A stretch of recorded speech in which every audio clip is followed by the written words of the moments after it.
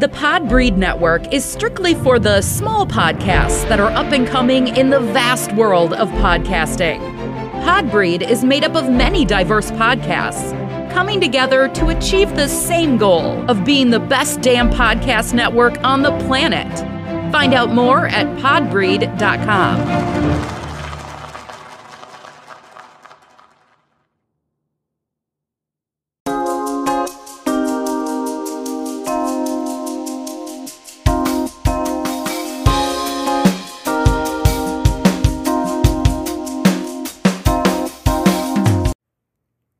We all know about the devastation going on in Maui with the fires.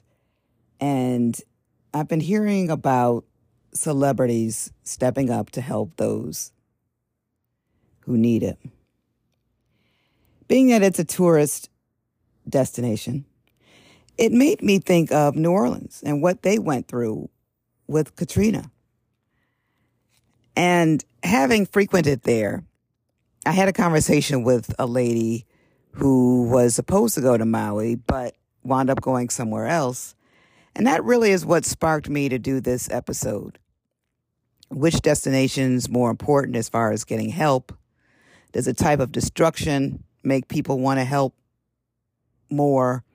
Or is it the fact that mainly rich people frequent it and have property there? I would like to welcome you to Drea's Point of View. I am your hostess, Drea. And I would love if you'd follow me at Drea Point on Spill and X. And you can find me at Drea's Point of View on IG, Facebook, Clubhouse, Pinterest, and Threads. So I was debating doing this episode first because I'm like, I don't know how it may come across. And I've never really been one to back down from an argument. And I've never really been one to have everyone to agree with me. And you don't have to. You just need to hear my point of view.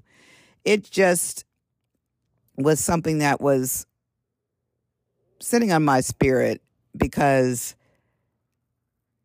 it's being handled differently. And I'm hoping overall that their rebuild is much better and quicker than New Orleans. It runs deep for New Orleans with me. I've been going there for over 20 years, and it just seems like yesterday because we all saw the news stories. We all saw the people on their roofs being trapped in the dome and the convention center, how long it took for them to be rescued, and the loss of lives, which is over 1,800. And I took a Katrina tour pre-COVID, and I was able to see the remnants of what was left in some places. I believe it's the 9th Ward.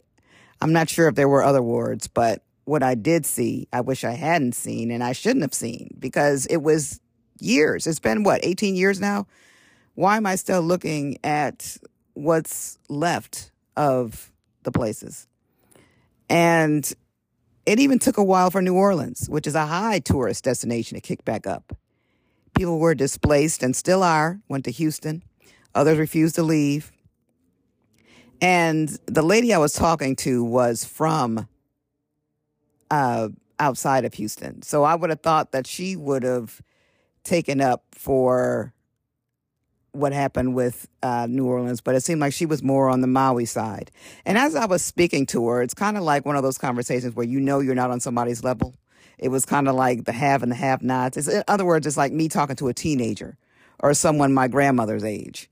You're not really, you're not going to see eye to eye on much. And I really didn't want to think that this is really a race thing, but considering the population at the time, what else could I think? I mean, there's always something going on in New Orleans, if not a festival, a convention. It's like Vegas, always something going on, and all types of people go there. I don't remember hearing much about celebrities stepping up like they are from Maui, but then I had to research it. And I did see a lot of people a lot of big name celebrities did do things. I just learned that the president is giving $700 per household for the Maui disaster, and he got bashed for that. But if you think about it, the president at the time, Bush, didn't do anything. He flew over days after the fact, seeing the disasters. So I guess those are the similarities. The presidents aren't really stepping up like they should. But they do have other organizations to help out. But still, I don't see a reason why New Orleans still took so long and is still ravished in some places. I just didn't really see the sense of urgency. So the woman that I was talking to was talking about how, I don't know, it just seemed like she was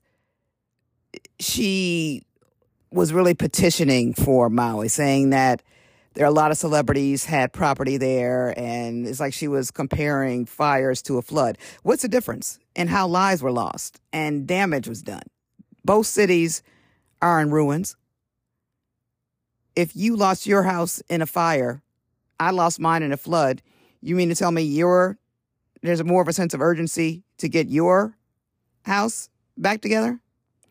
Both places are tourist spots, but let's face it, everybody does not go to Maui. I've been to Maui. I've been to Hawaii.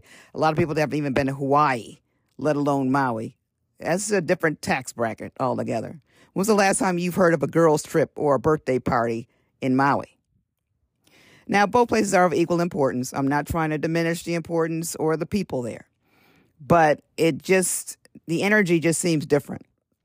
And I'm just wondering if it is because a lot of celebrities have properties there or something else. It's just going to be interesting to see how long it takes Maui to rebuild and how they rebuild. Are they going to make sure that all areas are on point? Because like I said, in New Orleans, if you ever go, I suggest taking that Katrina tour. You could see for yourself. It's not the same. It's definitely not the same as pre-Katrina, and probably won't be. But I am glad to see that people aren't sitting on their hands like they did for New Orleans, because all lives are important. If you want to help out those in Maui, there are a lot of different venues. There's a Maui Mutual Aid Fund. They're accepting donations to support Maui families. If you're shopping in Hawaii, that store Foodland, they're taking donations up to $249 per person. There is a Hawaii Community Foundation. There is Maui United Way. They're accepting donations to provide direct relief to families. And there's the Aloha United Way. They've created the Maui Relief Fund. And, of course, you can't go wrong with the Red Cross. But if you still want to help out the people of New Orleans, they could still use it, believe it or not. Still in the rebuild process. Rebuilding Together project for getting people to live in decent homes.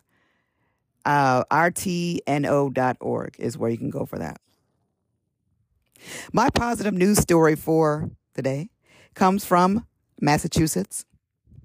Governor Healy signed the budget that will make it the 8th state that allows a free lunch plan.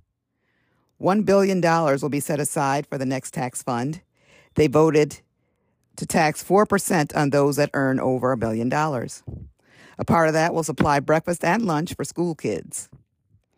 A study from the Greater Boston Food Bank found that 33% of households lacked food in 2022. And that's sad within itself. I remember when I was a substitute years ago and in Florida, and to see the schools providing meals for those kids and to see how hungry they were, it really is heartbreaking. So I'm glad that Massachusetts is offering that for kids. The governor's office has agreed to give out $524 million in revenue from the tax on financial aid for college students and expanding child care accessibility. If you enjoyed this episode, please leave a review or buy me a coffee on my website at thedreaspointofview.com. I also have a free newsletter at dreaspointofview.substack.com. It comes out Saturday evenings. Until next time, thank you for listening.